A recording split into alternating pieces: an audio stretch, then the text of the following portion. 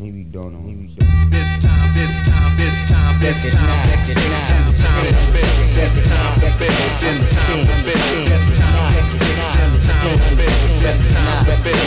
time to build power.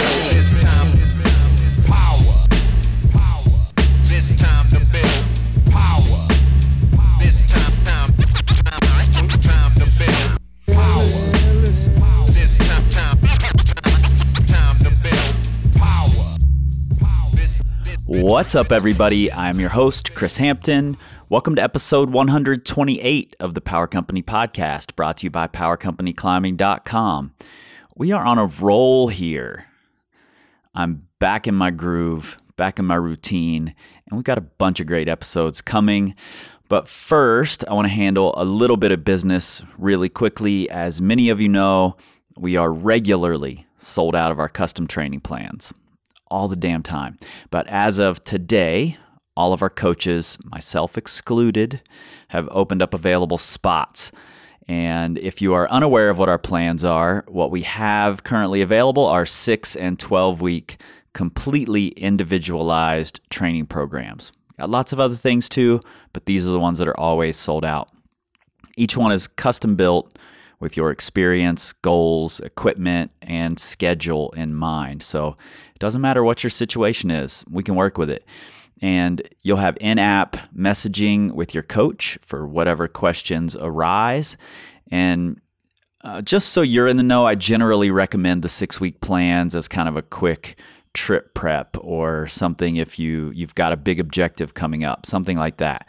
But if you have the time to dedicate to a full 12-week training plan, I think you'll get much more out of that.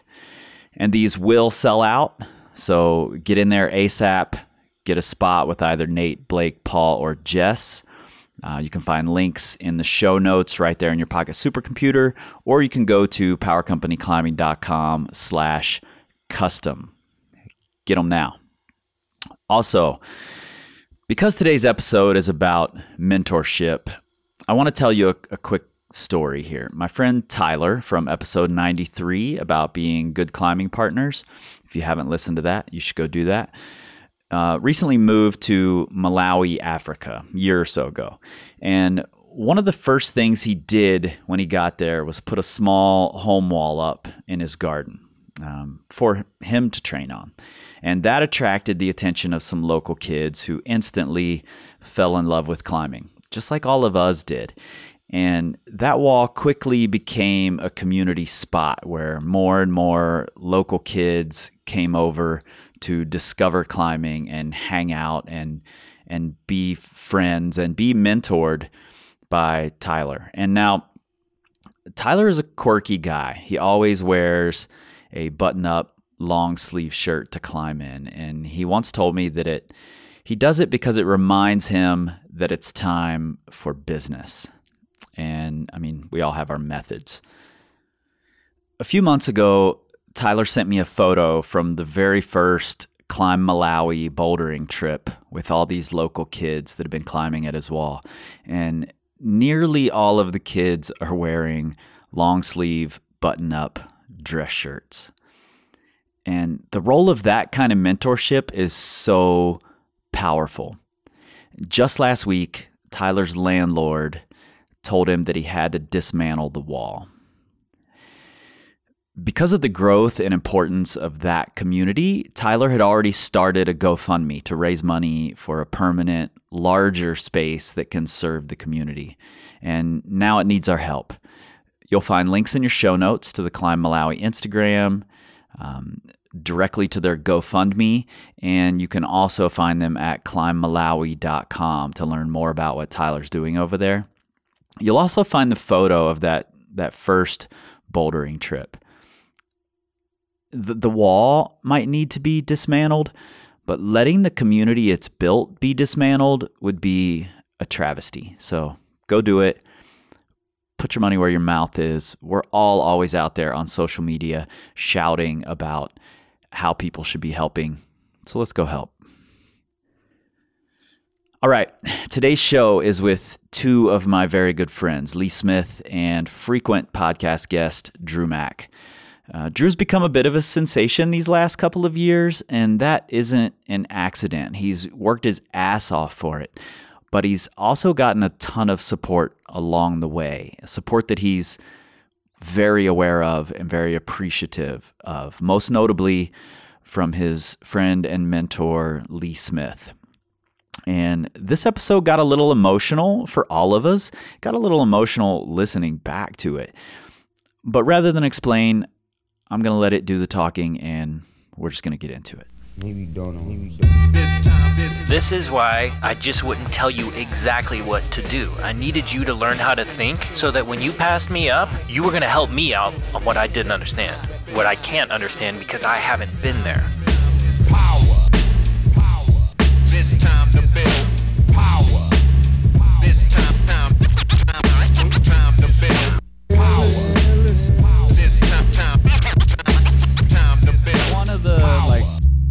One of my favorite moments of recording this podcast way back was sitting in here with you, Drew, recording the first episode you were on. Uh-huh.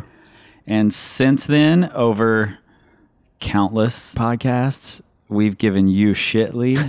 At one point or another, you've been the butt of some joke in many, many, many podcasts. Agreed. So I feel like this is your retribution. Like you get to I'm gonna let loose. Yeah, just let everybody know.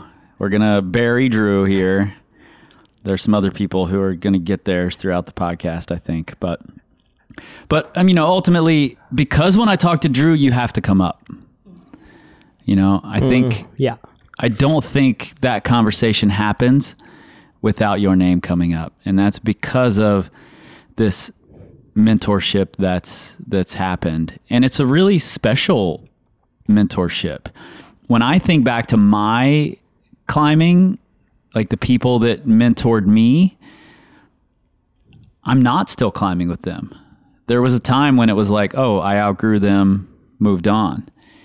And even though Drew's now sending lots of mid-range moderates, God, you guys are still climbing together. Like he still shows up at the crag while you're on your 857th go on your project. 858th, but yes. Okay, sorry. And you guys are still, like, you're asking him for beta, which is a totally different thing than how it started. And this whole relationship is just really interesting to me, and I kind of want to know about it. First off, why on earth would you take Drew Mack under your wing? Honestly, this is going to be awful. This is going to be the cheesiest podcast ever. Not at all. I owe everything to him, cheesy though, ones, so it'll be real cheesy. honestly, he was just this little dorky, super excited kid at the gym that had no clue what he was doing. I'm talking about the beginning, not last week. Oh, okay. Sorry. But that's a low blow, Chris. Honestly, though, like, I saw so much of myself in him. And I remember thinking when I was younger, like, I wish I had someone that could, take me through this, show me, help me avoid all the pitfalls. Yeah. And he was a really good kid. He was really psyched. He was respectful. I bugged him to death. Yeah. I believe that. Seriously, Chris? Teresa asked me, like, this was back when you didn't have unlimited text. She's like, "Who's Drew?" And you either need to tell him for some woman. Yeah. You need to either tell him to quit texting you, or we're going to have to get you on an unlimited plan because he's sending us through the roof. It was mostly just updates about my flappers and how fast were they going to grow back.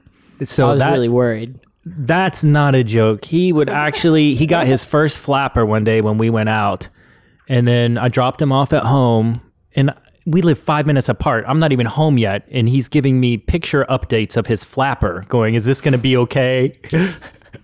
It was awesome. Was this after the infamous day at Roadside? No, I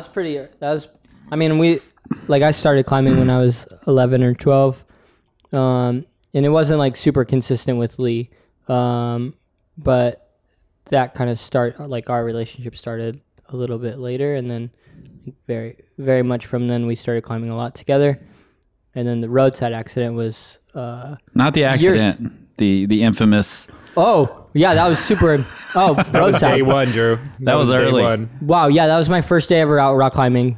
The roadside. Should I tell it? Yeah. So we're driving down. I didn't sleep the whole night before. It's my first time to the Red River Gorge climbing, actually. I'd been here to the Red a handful of times as a kid just to go hiking with my family. We're 2 hours away. You know, it's like famous. We're going and seeing pretty views and stuff. It was Lee and I's first time. I bugged him to death to bring me outside. And we went to Longwall, which... if you haven't been, That's the last time you went to Longwall. don't go. I've been once more. Don't know why. Because it's an amazing crag. It And I is top amazing roped the crag. route called Boom Boom Out Go the Lights 10B by Yeah, John yeah. Bernal, which was in one of your It was raps. in one of my songs. It was Yeah. in one of your raps, Valor Over Discretion. Yep. Chris, which Which we I- played every played time all on the of way the to the time. Red. Yep. I helped See, raise you, Drew. this is detailed as hell. Annalise is freaking out right now. I love it. Yeah, so I mean, I top roped that. There's photos. Matt Turner went up and took photos of my very first time ever climbing. So you've had paparazzi since day one. Since the beginning. Yeah, since the beginning.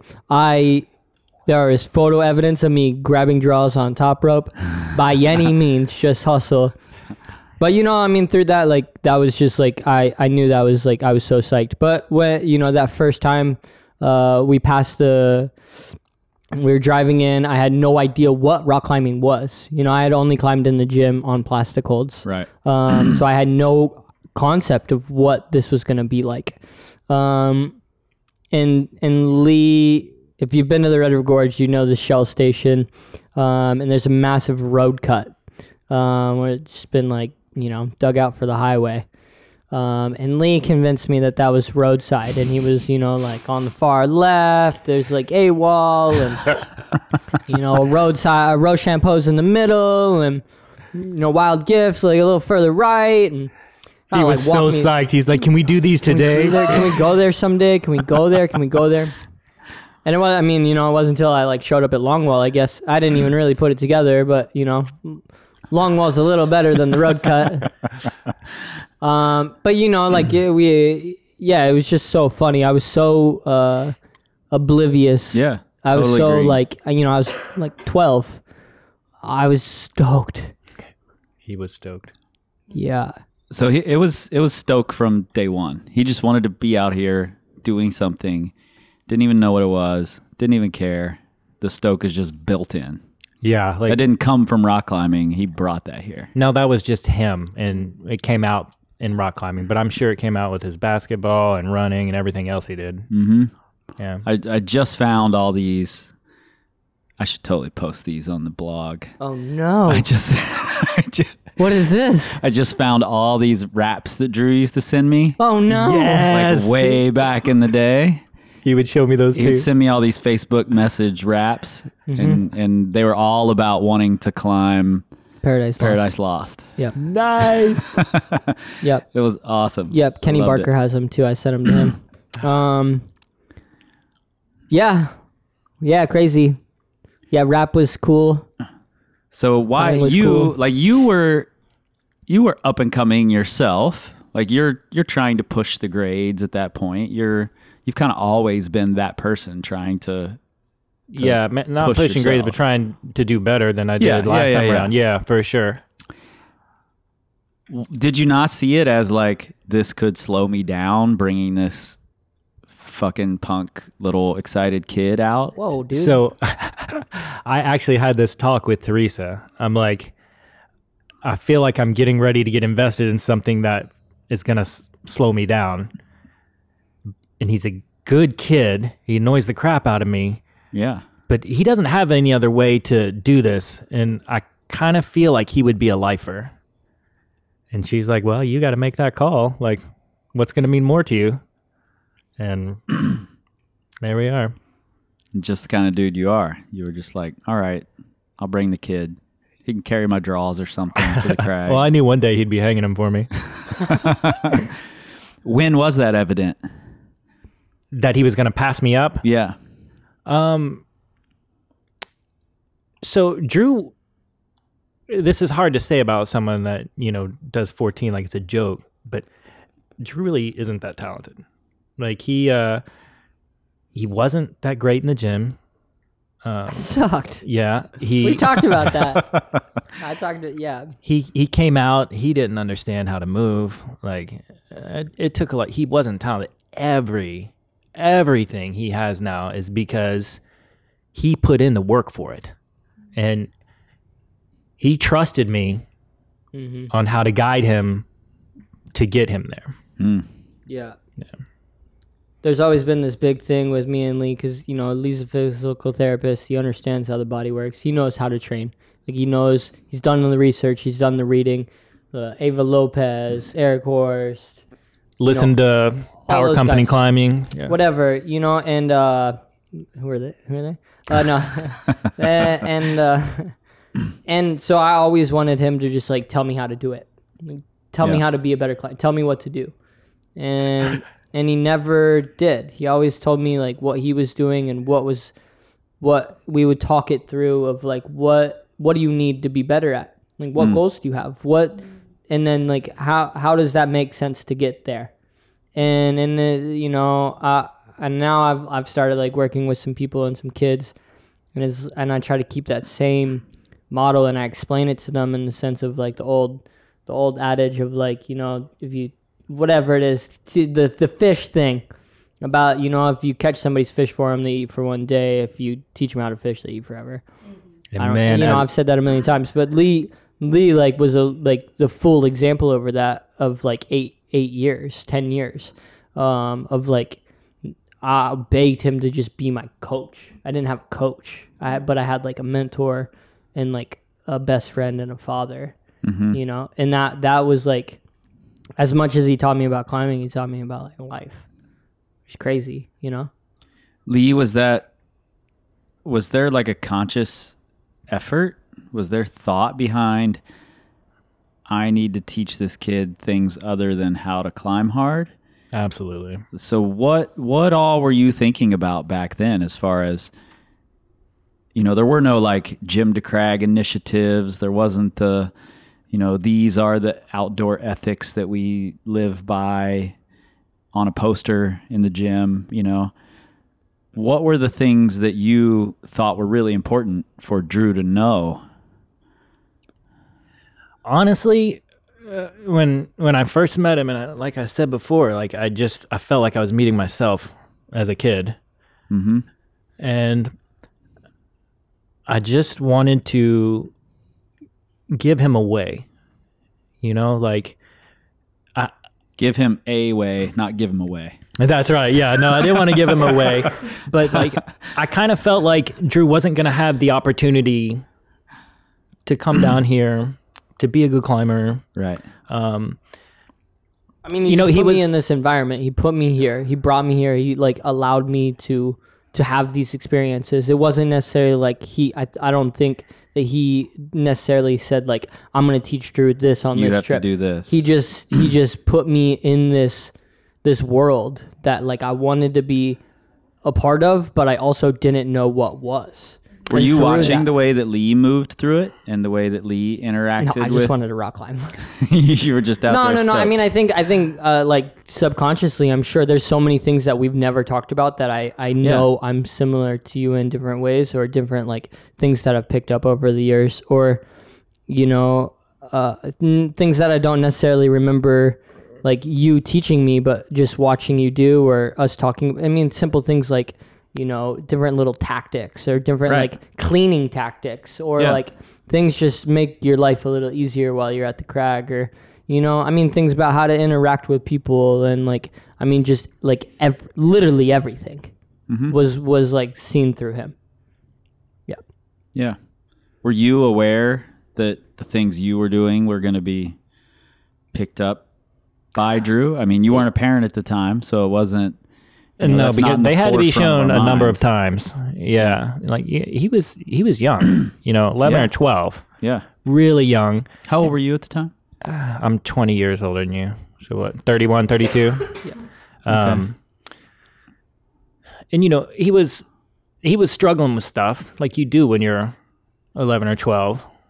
And, you know, when you see someone and you kind of feel like they're right on the line and you want to make sure that they end up on the good side of it. Right. Yeah. Well, he and I struck up some deals and yeah. Yeah, And- man. I mean, I struggled with my own things as a young kid. Sure. My own like demons and sadness and just dealing with like how to figure like I don't think people as adults you're just like kids have it so good, but if you put yourself back in your situation as a kid, Oh, I would You're like- never go back. yeah, no, No, dude. no I mean, way. it's like hardcore figuring it all out. Mm-hmm.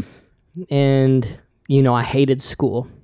I hated it, and I never wanted to be there, ever at all. And I didn't like. I would just get by, or you know, I would want to skip or whatever. I had a hard time, and Lee would make, you know, we'll take you out climbing if you get your math grade up, or like you know, simple little things of like, you know, what I mean. I don't even remember, but like I remember stuff like that for sure, which was just help directed me, you know.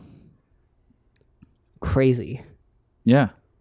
It is kind of crazy. It's what's the craziest is that Lee allowed you to ever start listening to Migos. That's Bro. the craziest. Amigos. What's crazier, bro, is that you don't even know. Drop top. Crockpot. Crockpot. Please tell me that they Cooking and rhyme cracking the drop crock pot. top and crockpot. Raindrop. Drop top. Cooking them, cracking the crock pot. Okay. Bad and bougie? Oh, man. Whew. Sorry, Drew. Sorry. We're a different generation. That's all right, man. I mean, I got a couple DMs about that on my side, so I'm straight. So, did you have a relationship with Drew's parents at all in this time? Yeah, they had to get to know me. They had to get to trust me. Yep. How much do you want to go into that roadside part? Not like the whole thing, but I mean, everything's on the table. That's fine. That's part of the process. This is like good times and bad times. We can't just sit here and talk about like how amazing our relationship has been without talking about the times that sucked. Okay. Yeah, totally. Yeah. So, you know, I met with his parents and, you know, we're roughly the same age, you know? Yeah. And they thought I was responsible enough. And I'm like, hey, I've been doing this a while. When he's out there with me, he will be safe. Like that's going to happen because that's my thing. Yep. So they were really good with it. And then, They knew I was gonna do it. Like they loved that I had something to do, and they just knew how passionate I was about it too. And they like were pretty. They didn't like pay for my gym sponsor, like my gym membership or anything like that. But they were just like go do it. Like, you're gonna do it. Yep. Do it. But go ahead. yeah, you want to talk them through that roadside day? So, yeah, you alluded to it a little earlier. Yeah. So this was hard, man. Like, you know, and this is a story I tell all the time now that I'm in the position I'm in because I think people need to know about it. You know, I started climbing. I was climbing better and better, and this checked me because I did 12A in a day for the first time that day, and I was like proud. I did way up yonder on my second try, like feeling like a G. And we walked over. I wanted to climb on Return to Chris Schneider. Really classic route. It's got this like easy slab crack to start. You know, a high first bolt, and it's normally sandy and a little bit wet. And I remember us going over there. My dad was out there with me, and Lee was on belay. My dad was just watching. It was like his second time ever outside, just watching me climb. And Lee said, I was all ready to go. You know when you're all ready to go, and then you're like, oh, maybe we should stick clip. And we kind of looked at each other, and I was like, how hard is it? He was like, it's really easy, but if you don't feel comfortable, we'll just go grab a stick clip. I remember that, like, being like, Yeah. There was kind of this option, right? Well, the way that I remember it was, I remember it a little different. I remember being like, okay, this start is committing. I think you should stick clip, but my stick clip was back at Channel. Mm-hmm. I'm like, I'll go get it. Yeah. I don't mind. But he's like, no, I think I'm fine. I said, okay, well, then here's the deal. Every single move you do has to be 3 points on, static, well within your ability. You cannot jump to anything. And I remember starting my way up, and I sat down on a ledge, brushed my feet off. I brushed the sand off my shoes. Yep. And I started up, and the next thing I knew, I was waking up from being unconscious for 5 minutes. Mm-hmm. And had a rock that was like, I was lying on my back, and I had no clue. I was so like lost. I had a rock that was just kind of like that I was laying on. And I remember that being the most uncomfortable thing, and I was squirming. I just wanted the rock. I wanted to lie flat.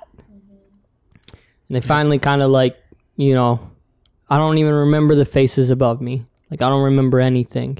I remember asking Lee if I sent. no, he did not. No. But I never weighted the rope, so... It's true. You still get the onsite later. So I did about 3 cartwheels over 2 cartwheels. I want to say this part, because this was the scariest thing I've experienced. So he committed to the big move, and it's like a stand-up move kind of thing. And he jumped, and he missed, and so everything was gonna be okay. Though I was gonna spot him, and I ran right to where it'd be, and then the ledge he was sitting on, he hit and bounced the other way. Fuck. And when I say he landed with his neck sideways, it was grotesque looking, and I was in spinal cord injury research at the time. I saw that, and I knew instantly what the rest of his life was going to be like. So what he was talking about on that rock was, while he was out, I had to, stabilize his neck to make sure it didn't move, so we didn't cause any more other kind of damage. And, he was making involuntary sounds because he was out. Right. And so his dad looks at me with just pure fear. I can't imagine what he's feeling. I think he, just thought his son died. And I said, we're okay. Jeff has a phone. He was around the corner. Go call them and have him call 911. Someone's going to be up here in 20 minutes. And they put me on this stretcher with a wheel on the bottom, so that they could get me out of there. And it's like from there, it's like a bunch of, it's not an easy walk out. Right. Carrying, a human being. And I don't really remember any of it. I remember, bits and pieces. They rushed me to the hospital, and I didn't have a scrape on my body. I had a concussion, and I didn't have a scrape on my body. I mean, that's a miracle. Like, if you wouldn't believe it if you would have seen it. Yeah. Lucky. Yeah. Unreal, man. Use a stick clip. Use a stick clip. Jesus Christ. I'm all for it. Stick number 2 if you can. Heck yeah. I ain't mad about it. That's right. What's crazy is this, so that like I went back a year after that, and I haven't really told this story to many people. I know you have, but I wanted to go do that route. I stick clipped the first bolt, and this is like literally 5.2. Like, this isn't something that people really think about falling on. It's really easy, but you can slip. I've seen several people slip up there. Oh, well, yeah. I mean, and one person broke his back on it. Right after you. No, earlier. Right before you? Yep. It wasn't long ago. Ed Mank broke his back. Oh, did he really? Same I didn't thing. know that. Same thing. And then somebody broke their ankle on it, I think. Anyway, I went and stick clipped it. We took a photo of the rope up, which I thought was funny. My buddy Nathan Presley and I were out there. And I slipped again on top rope. And I had the craziest deja vu because I didn't know what had happened when I fell, like, at all. And then I literally remember feeling the grossest pit in my stomach, and I had to like come to the ground and chill out. Wow. Yeah, it was so weird. The weirdest. I might have cried. Like, really, honestly, it was like this moment that had happened that I didn't really experience. And then I had a similar experience that put me in that. Triggered that same. And I was just like immediately incredibly emotional. Like, oh my God, that's what happened. Yeah. You know, that whole experience was a huge learning moment for me too. And I learned that it doesn't matter how psyched or confident they are, 11 and 12-year-olds cannot make some decisions. Yep. Like, Yeah. that was my decision that I gave away to him. You can't do that with an 11 and 12-year-old. I was a little older, but yeah. But which that takes us into like the parents part, Yeah. So kind of relating that back. how did that affect the relationship with the parents? So it was, I hate this part. so I got really shook up Yeah. over that. Of course. And it's being in the job I was in, Yep. there has been other situations that were almost identical to this that I saw where the person that did end up with a spinal cord injury was able to sue the person they were with, and they took their house and everything else to cover the medical expenses, you know. Sure. So, you know, this was a big topic with me and my wife. She's like, you know, Lee, you're my partner. I have to trust you, and you're out there doing things that I can't have any control over. So you've got to fix this. You've either got to quit this relationship or you have got to find a way to fix it. And so I told Drew this, you know, and he was like, well, I don't want this to end. I'm like, well, then Tell me we weren't going to climb together anymore. yeah. And I lost my like, dude, this meant everything to me. Yeah. I cried so much. Mm-hmm.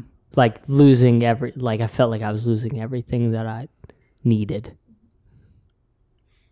Yeah, and that was really hard on me because Drew wasn't just this kid, you know. Right. Drew and I have tried. I mean, we had spent 4 years together at that point. I think that was like into the, you know, into it. Yeah.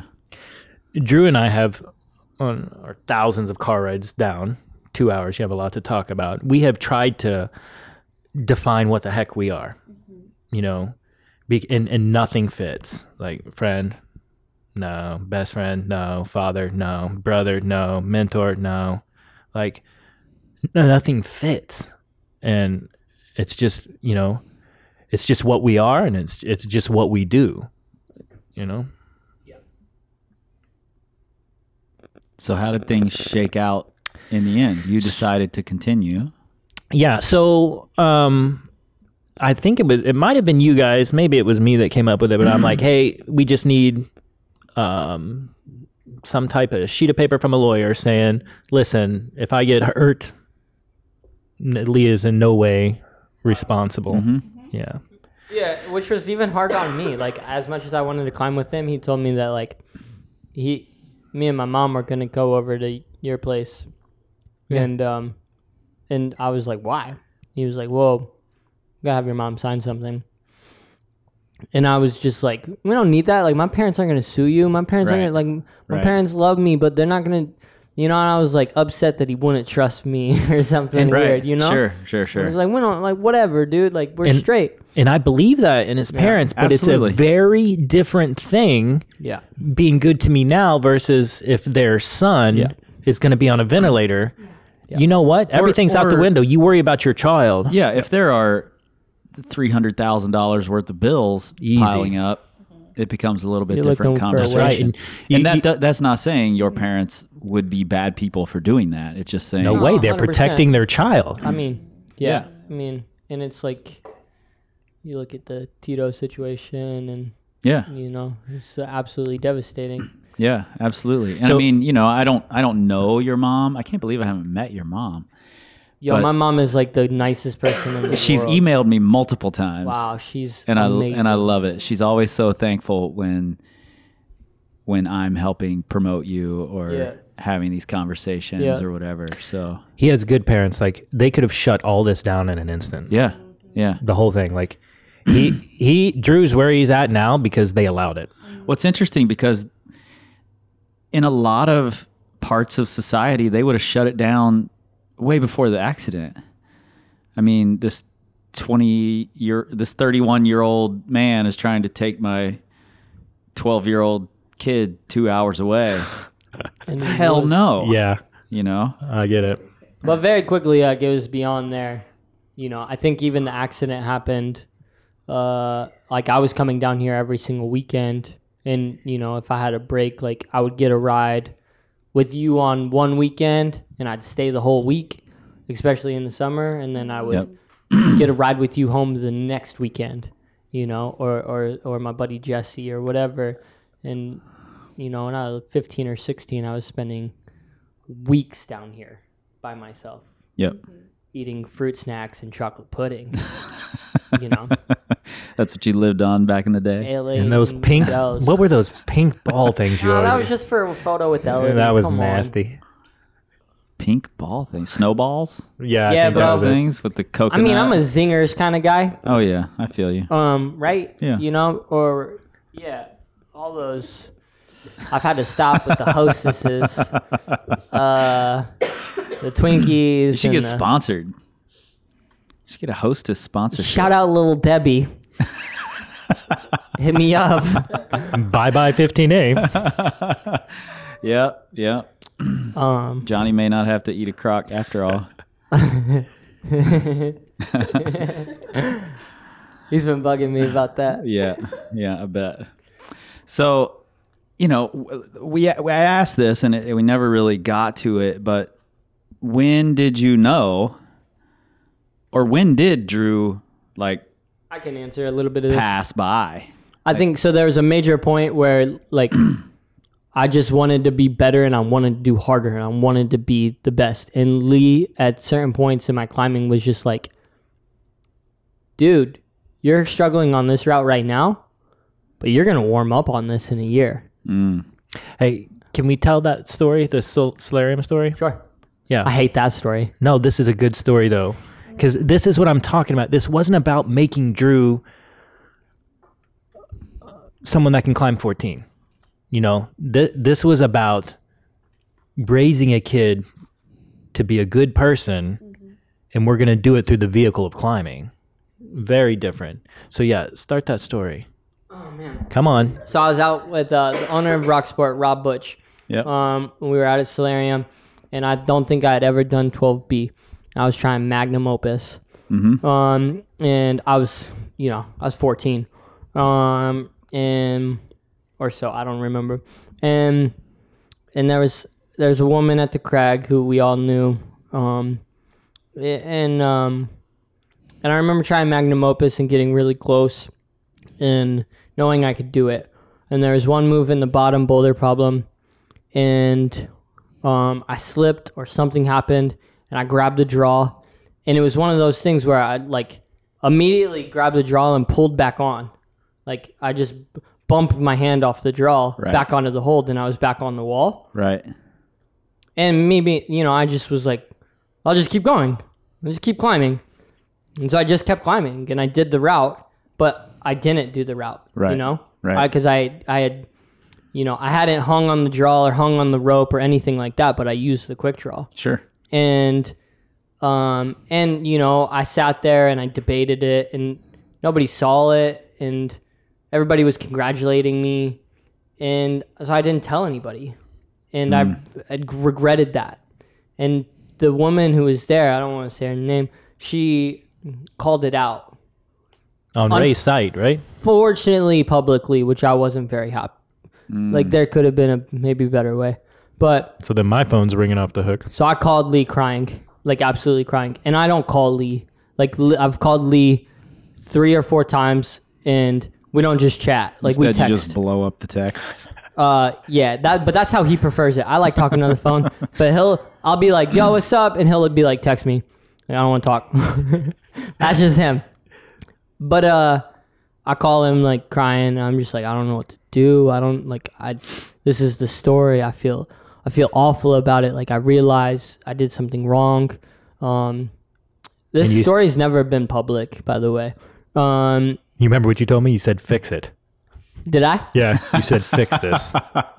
I remember writing something for Ray's site for redriverclimbing.com. I wrote something like publicly apologizing for something that I had that I had done and that I had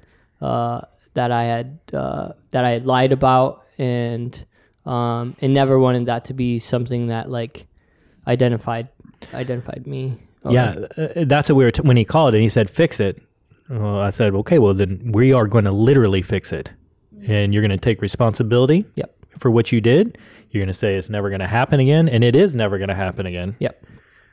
And I'm like, I was really, really proud of you that you took that advice, because you could have told me what to do and said, no, I did send it. Yeah. No, I mean, I knew, and this, like, I don't know, I just wrote it and I put it online, and I don't even think I sent it to you or anything. I asked you afterwards, like, is this okay? And people responded well. They appreciated that I was honest. They knew I was going to do more than that too. They knew that was just like, whatever. Right. How quickly after that did you go back? Or have you? You have to get that shit off your 8A? No, I went back immediately. Yeah. And I did it proper style, 100%, and that was something, that like, even during that conversation while I was crying, I was like, this is my hardest route or whatever, he was like, this is nothing, that was like a big, he's told me that for a long time, but at that, there were points where it was like, oh, I get it. Like, if I keep doing this, like, I'm going to keep getting better. Yeah. And these things that I'm making a big deal about now, they're not going to be nothing in a little bit, which is, it's really, that's something we just talked about, is just having that support, having that person in your life, or your friends being able to tell you like you're capable of that, or you're capable of more. Yeah. He didn't understand at the time what we were doing. Like, all he ever wanted was, he wanted to climb 12B. And I said, you don't understand what we're doing here, man. I'm like, everything was the next step for me, man. For the whole time, everything growing up was just like, all right, I did like each grade, and then I wanted to do this route or that route. Like, I was so exact with it. Like, nothing mattered. Like, I didn't think about climbing 513. At least I don't remember. I was very focused on like, what's next? Like, what am I going to do next? Now, what am I going to do in a year or 2 years? What am I doing next? Mm-hmm. Yeah. But Lee had this big picture kind of idea, which is like something is crazy, because I'm 24 now, and I'm really realizing how important big picture is, and in this avenue of like, don't sweat the small stuff. Yeah. And when you have a big picture, and when you see things further out, the small stuff's easy. Yeah. And that was trying to get him to buy into what we were doing, and like, stay the course kind of thing. Yeah, like, just relax. Like, and I told you for this from the beginning. I'm like, and I use this 12B was part of the example, was like, man, you're so psyched, and you want to do this so bad that, you're willing to lie for it. I'm like, I guarantee when we're done doing everything we're going to do with you, 12B is not going to be enough to get you even warmed up. Mm-hmm. And he just didn't believe it, But I said, you take the long view, and you love it, you keep loving it. Don't just do it to get better. If you actually love it, I'm like, you're going to run this place. And here we are. Yeah. And that kind of happened like when I got out of high school. Like, that was, in terms of like, when did things actually change? And I became like, not just somebody being coached by Lee, but like, I was my own climber. I think that was when I got out of high school. I decided to go climbing. I wasn't going to go to school, and I moved to the Red for 6 months. You were in like super dirtbag mode? Dirtbag mode, man. I lived at the undertow. Yeah. Lived at the undertow. People asked me the other day, like, how is my endurance so good? And I made the joke of, I told you this, right? I made the joke of, like, I literally went through puberty at the mother load. Like, that's why my endurance is so good. And, so, like, I was 18 or 17 at the time. and I just lived at the Undertow. I lived at Miguel's, and that was when like my climbing blew up. And then that went, I got really, my hardest red point at the time was 13A when I got out of high school. And that summer I did 13C with the Madness, and I fell off the anchor, going to the anchors of Omaha. I almost did 13A to 14A within like 6 months. Yeah. And then I came home and I was like, I'm a good endurance climber, but how do I become better? And that was the first time me and Lee like trained, and I learned how to actually train then. Everything else was just going rock climbing. Well, I've seen a lot of people like get to that point where they're passing up their mentor or the person who, helped them get to where they are. And the automatic thought is, that person can't help me anymore. So what made it okay to go back to Lee and say, hey, I'm climbing way harder than you right now, but help me get to the next level? Because he knows me better than anybody in the world. He knows, a lot of time he knows me better than I know me. Yeah. When I can't think clearly, when my emotions are too much, or I don't know whatever, like he knows me just as well as I do. And especially with my climbing, so he knows what I need. He knows where I lack. He knows my strengths. He knows my weaknesses. And then we've worked so long together at like always being better that it's always easy to keep getting better together. Yeah. And it's also just like he listens and I listen to him. It's not just like he tells me what to do or I ask him. Like we talk about it. It's not just he knows what I need to do. We have a conversation as two equals now. Whereas like as a kid, he just taught me basics and things I needed to know. And now we come at it as like, what do we need to do to be better? And it's a partnership, it's equals. And then we just work it out, we work out like, this is what I'm thinking. And he tells me what he's thinking. And sometimes those are the same. And sometimes they're totally different. Mm-hmm. And then we figure out, all right, I have this goal. What are we going to do? What are we going to do for my goal? And then what are we going to do for your goal? Like, it's not like my goal and your goal. Yeah, like they're weighted the same. That's the deal. It's like, absolutely crazy. He and I have had two goals, and we miss unless we both do it. And his is to clip chains on 15A, which is going to happen. That's going to happen. And then mine has been to do exactly what you did, and I want to clip chains on a 14A. Mm-hmm. And unlike you, I am done once I do it. I'll believe that when it happens. Right on. We'll see. I'm not so sure you're done, but we'll see. He'll just be like climbing Joss, dude. Yes, I That's love all Joss. that'll be left. I love Joss. Jimmy's really excited for Lee to climb doesn't Joss. have a big project. No, I'm sorry. I hate it when Lee doesn't have a big project because we go to the worst cracks because he just wants to catch up to Blake. Yeah, just wants It's to impossible to catch Blake. But dude, I mean, we climbed the worst things. Yeah. We have awful stories. Do you remember Manzanita? I mean, we joke about it all the time, but we went out to it's one of our best though. The Oasis. Now, there's this 12B there called Manzanita. And Lee went up it, and I wasn't climbing that hard or whatever, but there's a massive choss block. Like refrigerator sized. Huge, like awful. It's too big to put an X on. And I'm like climbing up and I'm like, what's the hold I'm not supposed to pull on? And he's like, that one. yeah, just don't go to that one. And he jumps to it. Like, oh my God, this is going to be a long mentorship. So, or a really short one, depending. Yeah, true. That's awful. But that's the part I like so much, like, because I don't understand how to define this either. But the part that neither of us have hit our goal unless the other one did. Like it was incomplete. I think that's really, really cool. It's really interesting. And I think it's tough, you as a mentor, not to fall into the trap of giving too much of yourself and not chasing your own goals anymore in order to help Drew succeed.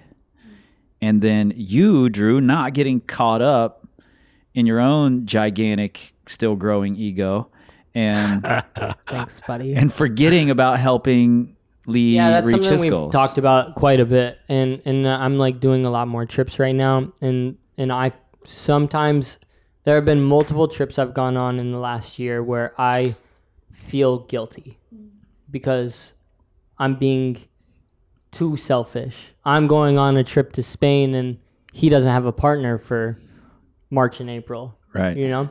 And that's hard for me. And we talk about it. He's got Jimmy now. We just Jimmy Hochter, a.k.a. Little Reggie. One hang Hochter. One hang Hochter. And that's something we just talk about. This winter I'm going to Bishop and Waco. And we talked about that. And that was something where I'm just like, I always like apologize and know that I'm always like, I want to always be there for him. But I've also got to like, at this point in my climbing in my career, I have to chase what I'm doing too.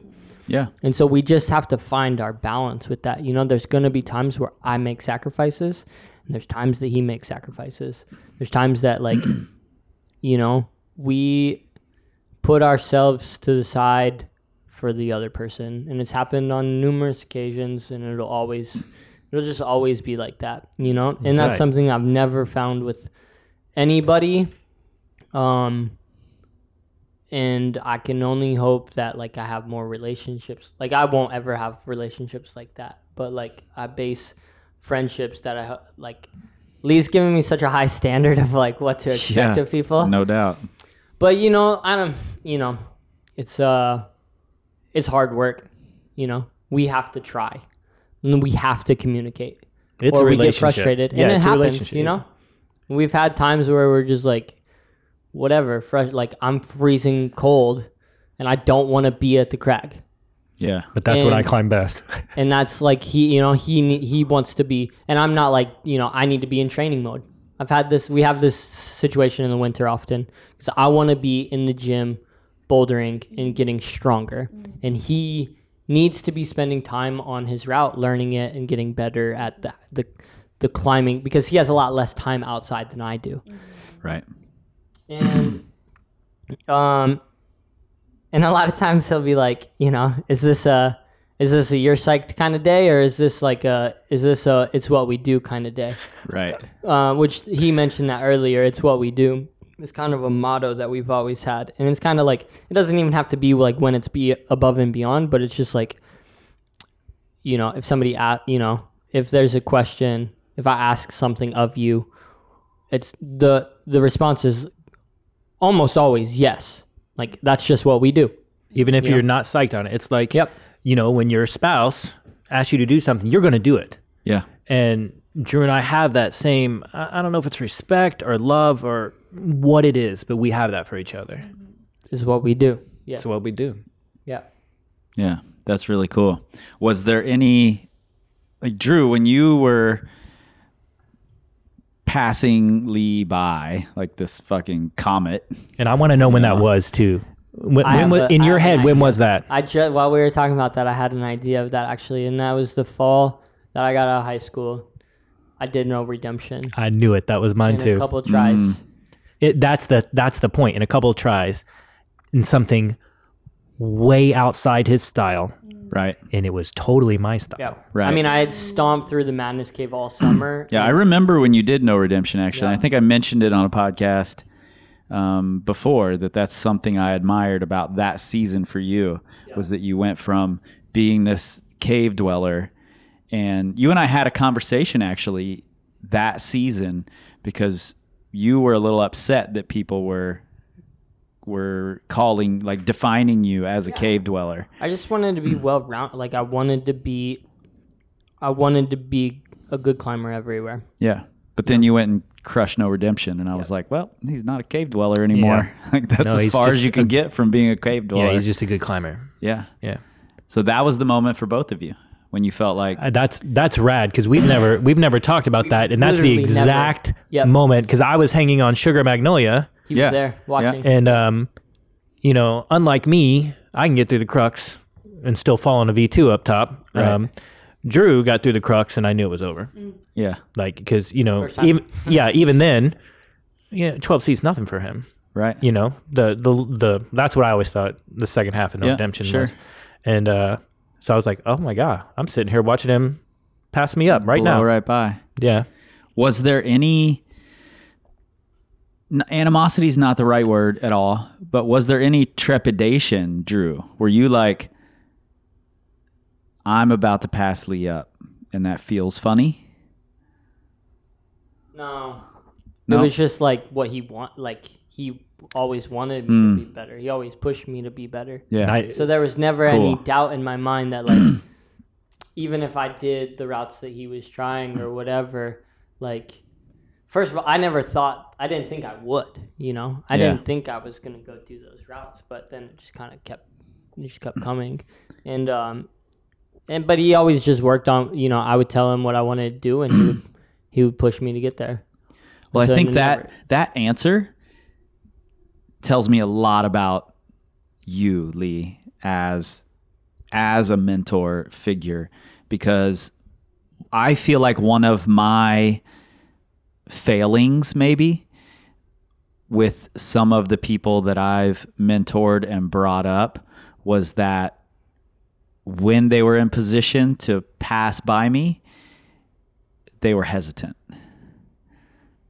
And I wasn't. I was like, you should be working on this with me. You should be giving me beta. I wish you would just hang my fucking draws, you know? Yeah. That's the position I was in. Like, move past and just keep going. But there was hesitation there. And the fact that Drew's immediate answer was, that's just what he wanted for me. That says so much about the job that you did in Thanks, Chris. making sure that Drew was on the right path. Well, that was the plan from day one. I would have considered it a failure on my part, you know? Yeah. Like, Yep. I feel if someone would have been coaching me from age 11, you know, my climbing would look a little different. You know, I wouldn't need 900 tries to send something. But I told Drew that from day one. I'm just like, you just relax. Don't worry about how you're climbing. We're going to get you all the way to the top. And it'll happen if you've got to love it and you just got to listen. And Yeah, I mean, he also taught me, like, I saw firsthand how hard he had to work and how smart he was, not just working really, really hard and diligently, but, like, being educated about what you're doing and why you're doing it. And so, like, you know, I always saw what it took to keep getting better. And, like, I knew I could do those things. Like, I knew I could learn the tools to be smart, and I knew I could put the work in. And so we both, I think, knew. and like, he would put the work in. Like, his work ethic was too much. Like, he would be at my door all the time, and I'd be like, you're 4 days on. Yeah. Go back home. Yeah. You cannot be here right now. My wife said you have to leave. Yeah. I was at the gym. I was at Rock Sport all the time. Yeah, it was like, you know, after school daycare. Yeah. Question for you, Lee. You know, throughout this whole journey, there have been several other people who took a really deep interest in helping Drew out. Yes. You know, I've done a tiny bit. Connie has helped out. You know, there have been people who have stepped in there. Wayne Simon, Tyler Wilcutt. Yeah, keep going. Yeah. Jeff Neal, Kip Trummel, my mom and dad. Yeah. Tons of people. And you know, it's Sean Peterson. it's Legion. Like, this was a village. You know, Drew and I are associated together because our faces are always together, but Right. I don't get 100% credit for Drew. Like, that would be disingenuous. You know, it literally, the community raised him and the community made him. And I think that's why he gives so much back to it. Yeah, and you can see that here. You know, you just answered my question without me even really asking it. But what you just said, that the community raised him here, you see that in the pride that this community has. When you send something, it's everybody fucking celebrating. Yeah. You know? That's the coolest thing to me about watching you progress the way you have, is seeing the genuine love and support that you get from everybody else around here. That's so fucking cool to me. Thank you. Yeah. And it comes because you're that genuine type of person. And I don't think it's a small part of yours. I think that you've done a lot to Lee to instill that. Because it could have gone another way. It could have. And that's where I want to take you back to that time where I saw this 11-year-old in the gym that was struggling. As I saw the potential that was there as the person. Like, it was always about creating the person, and the vehicle we were going to use to do it was climbing. Yeah, I mean, it's so surreal. And I thank people who are living down here like Dario, and I grew up with Mark Ventura. And I remember Dario telling me when things started kind of progressing, he was like, if you get a big head, if you're doing the wrong things, you're going to know. He was going to let you know. He was going to let me know. Yeah.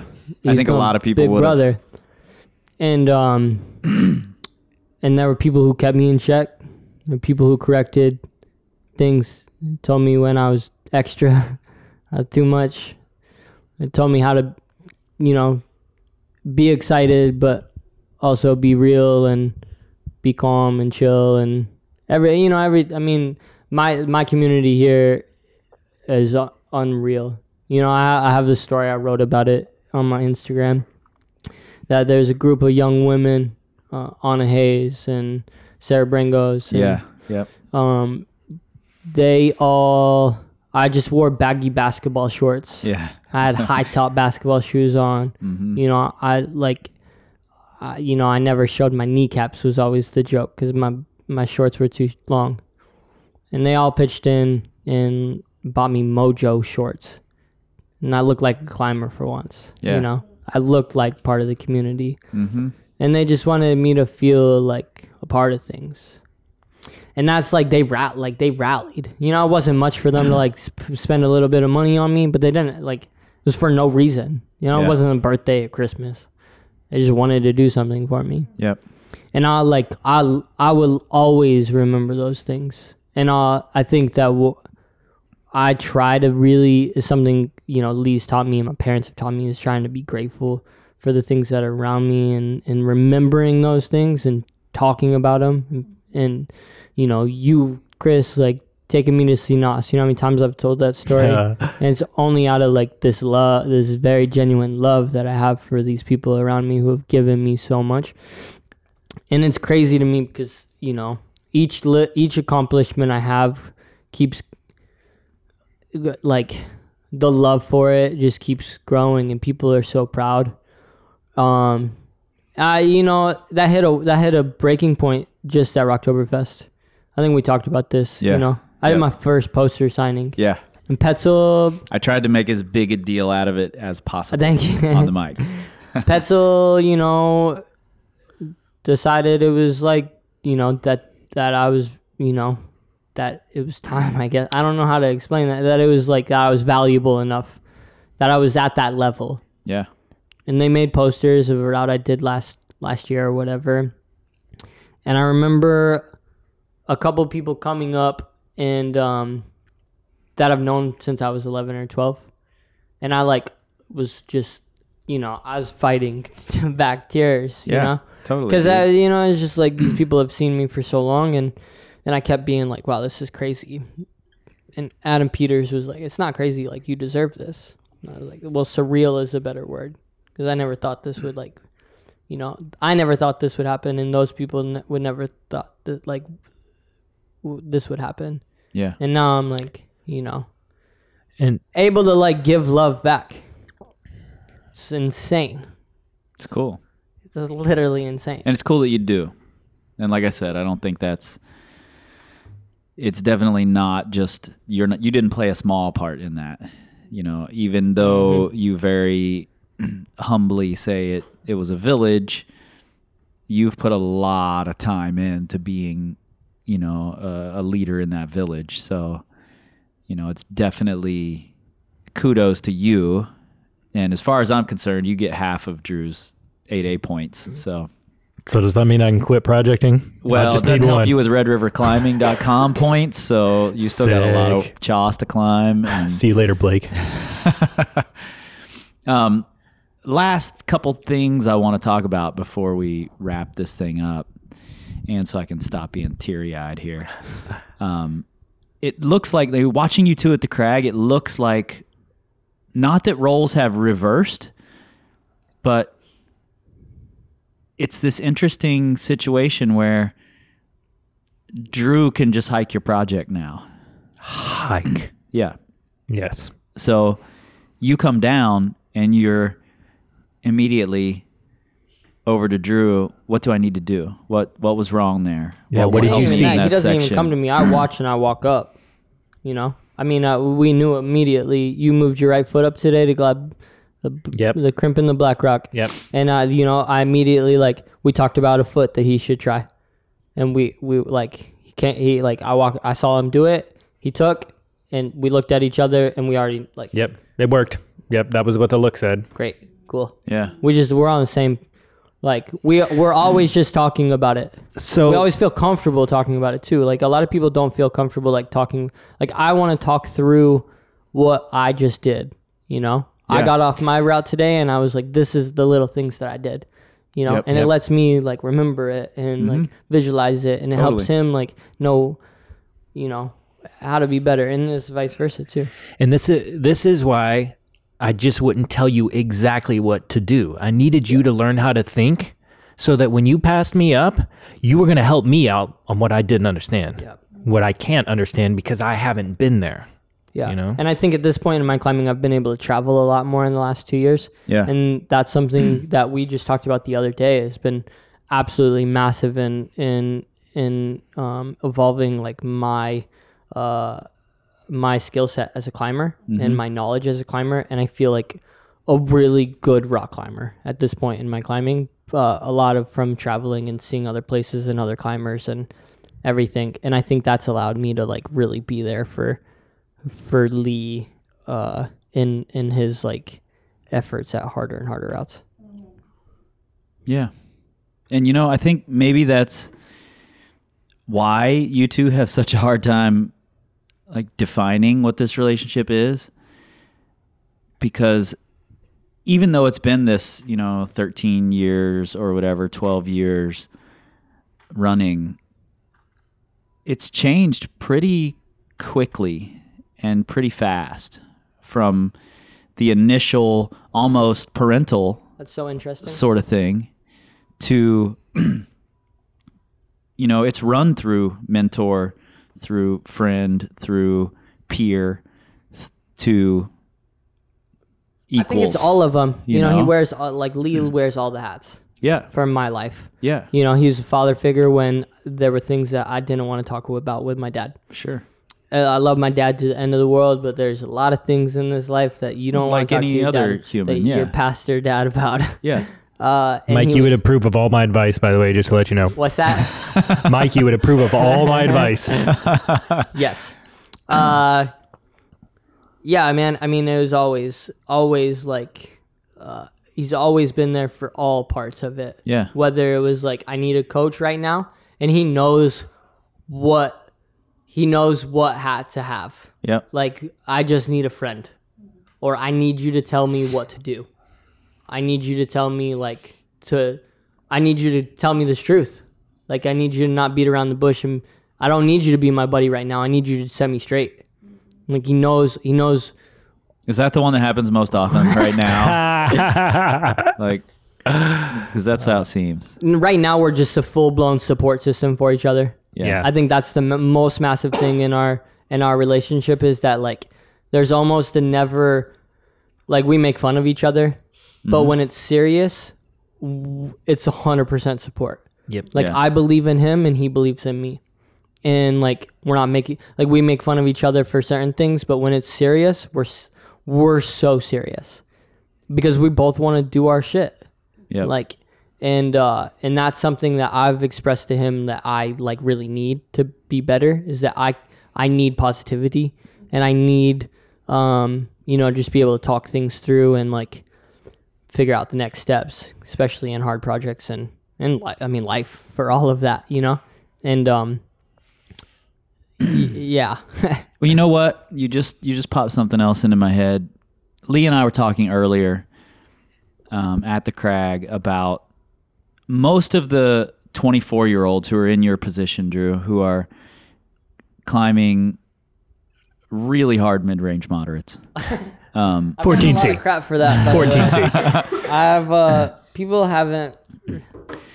There aren't many 14C climbers out there your age who didn't come up as hardcore comp kids. Yep. And Lee and I were talking about that. Like, is Drew an anomaly? Who else is out there who wasn't a competitive comp kid climbing at this level? And if that's the case, why? And I think we just sort of answered it. I think that there is a lack of that sort of mentorship, partnership out there, for sure. Without a doubt. Especially for an 11 or 12-year-old kid who's not in a comp, who doesn't have a team, who doesn't have a coach behind them and all of that support. And Lee played team and coach and friend and all those roles. Universe lined up for us to for that interaction to happen, because I'm at the point now where there's people who ask me for coaching or and now you're returning it, and I in tiny ways, because I can't commit. I'm selfish enough right now that I can't commit and you should what Lee committed to me. Yeah, and I don't know if I'll ever be able to. Sure. Obviously, I want to be able to return that to somebody like Lee did to me, but the amount of energy and investment that he put into me is absolutely unprecedented now that I see it being potentially asked of me, or potentially I want to do that for somebody else. And I'm starting to recognize there's this kid and I would invest in him, or there's this person and maybe I want it. And that's super interesting to me, because it's it makes me feel like I understand a little bit more of how intimidating and how scary it must have been for Lee. Yeah, I think that's true. I think just like you couldn't see how someday soon you're going to be warming up on 12B, it's the same situation. You don't know where your priorities are going to lie. You don't know what you're going to be when you're 34 years old, 35 years old, and maybe at that point you're going to say, I really do have the time and I don't feel selfish. Yep. And I want to invest this time into this person or these people or whatever. And I think that's the direction it seems to be headed to me. And for now, you're signing posters for stoked kids, and stoked 40-year-olds. Yeah. Can you imagine what that feels like for me? The 11-year-old kid in my basement is on a fucking poster. I know. Do you have a poster in your house? Oh, hell yeah, I do. Yeah. Yeah, and he signed it. Would you sign it? It's what we do. That's right. And Love. It's perfect. It's what we do. Love. That's right. Well, we've got one rolled up in the camper too that Annalisa got, so we can take home. Nice. So, but here lately, if I write anything about him, I tag it with "Baby bird done flown the nest." Yeah, I've seen that. And it's not because, I feel like, he's just miles above me in climbing. Mm-hmm. No, it's because, he's finished from my standpoint on needing to give him guidance to becoming an adult, guidance into being a great person, guidance into hitting his potential. He's done it. He's there. He's just gonna run with this from now on. This is Drew. There's no worry about him falling off anymore. I bet there's more you're gonna give him though. Oh yeah, because that's what you do. We got more to give. It's what we do. Yeah. Cool. Thanks, you guys. I appreciate that a fucking ton. Thank you, Lee, for everything. I thank you all the time. But now it's the cheesiest podcast ever. I without love you, a doubt, man. Yeah, I'm just. Yeah, thank you. Yeah, it's time for you two to go back to Wyoming. No one wants to climb in Wyoming that much. I'm joking, Steve Bechtel. I'm joking. Had to get that out there. Little shout out. All right. Thank you, Chris. I appreciate it. Yeah, man. Love you. Yep. Love you too, brother. Thanks for this, Chris. You know, with more and more kids finding climbing, mentorship is harder to come by. And maybe it's an evolving, changing definition, and it's not exactly the same as what it used to be. But what must remain are the ideas of support and direction. And I mean, these are essential to mentorship. And it's important to remember that you're humans. You know, we're all going to screw up, get on each other's nerves, do dumb things, etc., etc. But the level of trust and support that a mentor and, frankly, the mentee ultimately provides to each other can't be overstated. And to all of you out there who are mentoring someone, thank you from me. And to those being mentored, make sure you thank that person. And while I'm at it, thanks to Drew and Lee for sitting down and opening up for this conversation. You guys know I really, really appreciate that. And speaking of mentorship, like I mentioned before, go check out the GoFundMe from Climb Malawi. They're doing important things. Every little bit helps.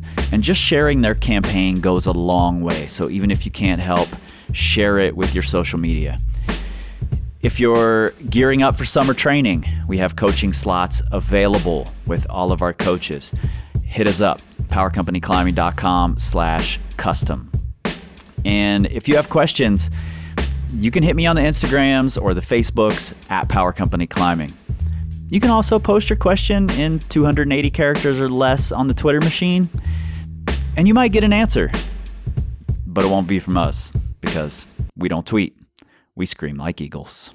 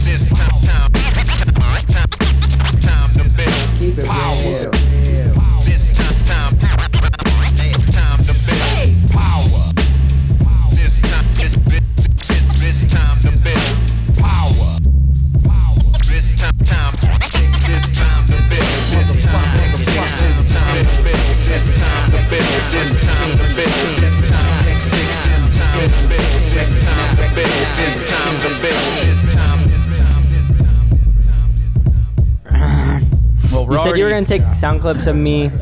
You said in the last one we did you were going to take clips of me eating my food and put it out. So now I'm just going to make weird noises for, what's those? That's what you did the whole last 5 episodes was make weird noises. Josh and Charlie? Yeah. Josh and Charlie. Shout outs. Fuck off. I'm going to point out that noise to everybody at some point. God, it's so weird. It's so funny. It's so weird. I love it. Awful. Did you send him the lead? I'm gonna, like, at this point in this podcast, everyone out there who's listening is gonna hear it like 5 times in a row. I'm just gonna play it over and over and over. You know, I also wanna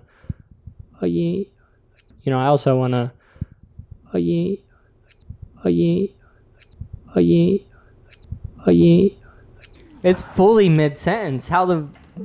I don't even know what you did. I don't know what you did. It's like when you're walking and you're on nothing. And you just trip. And you just eat it.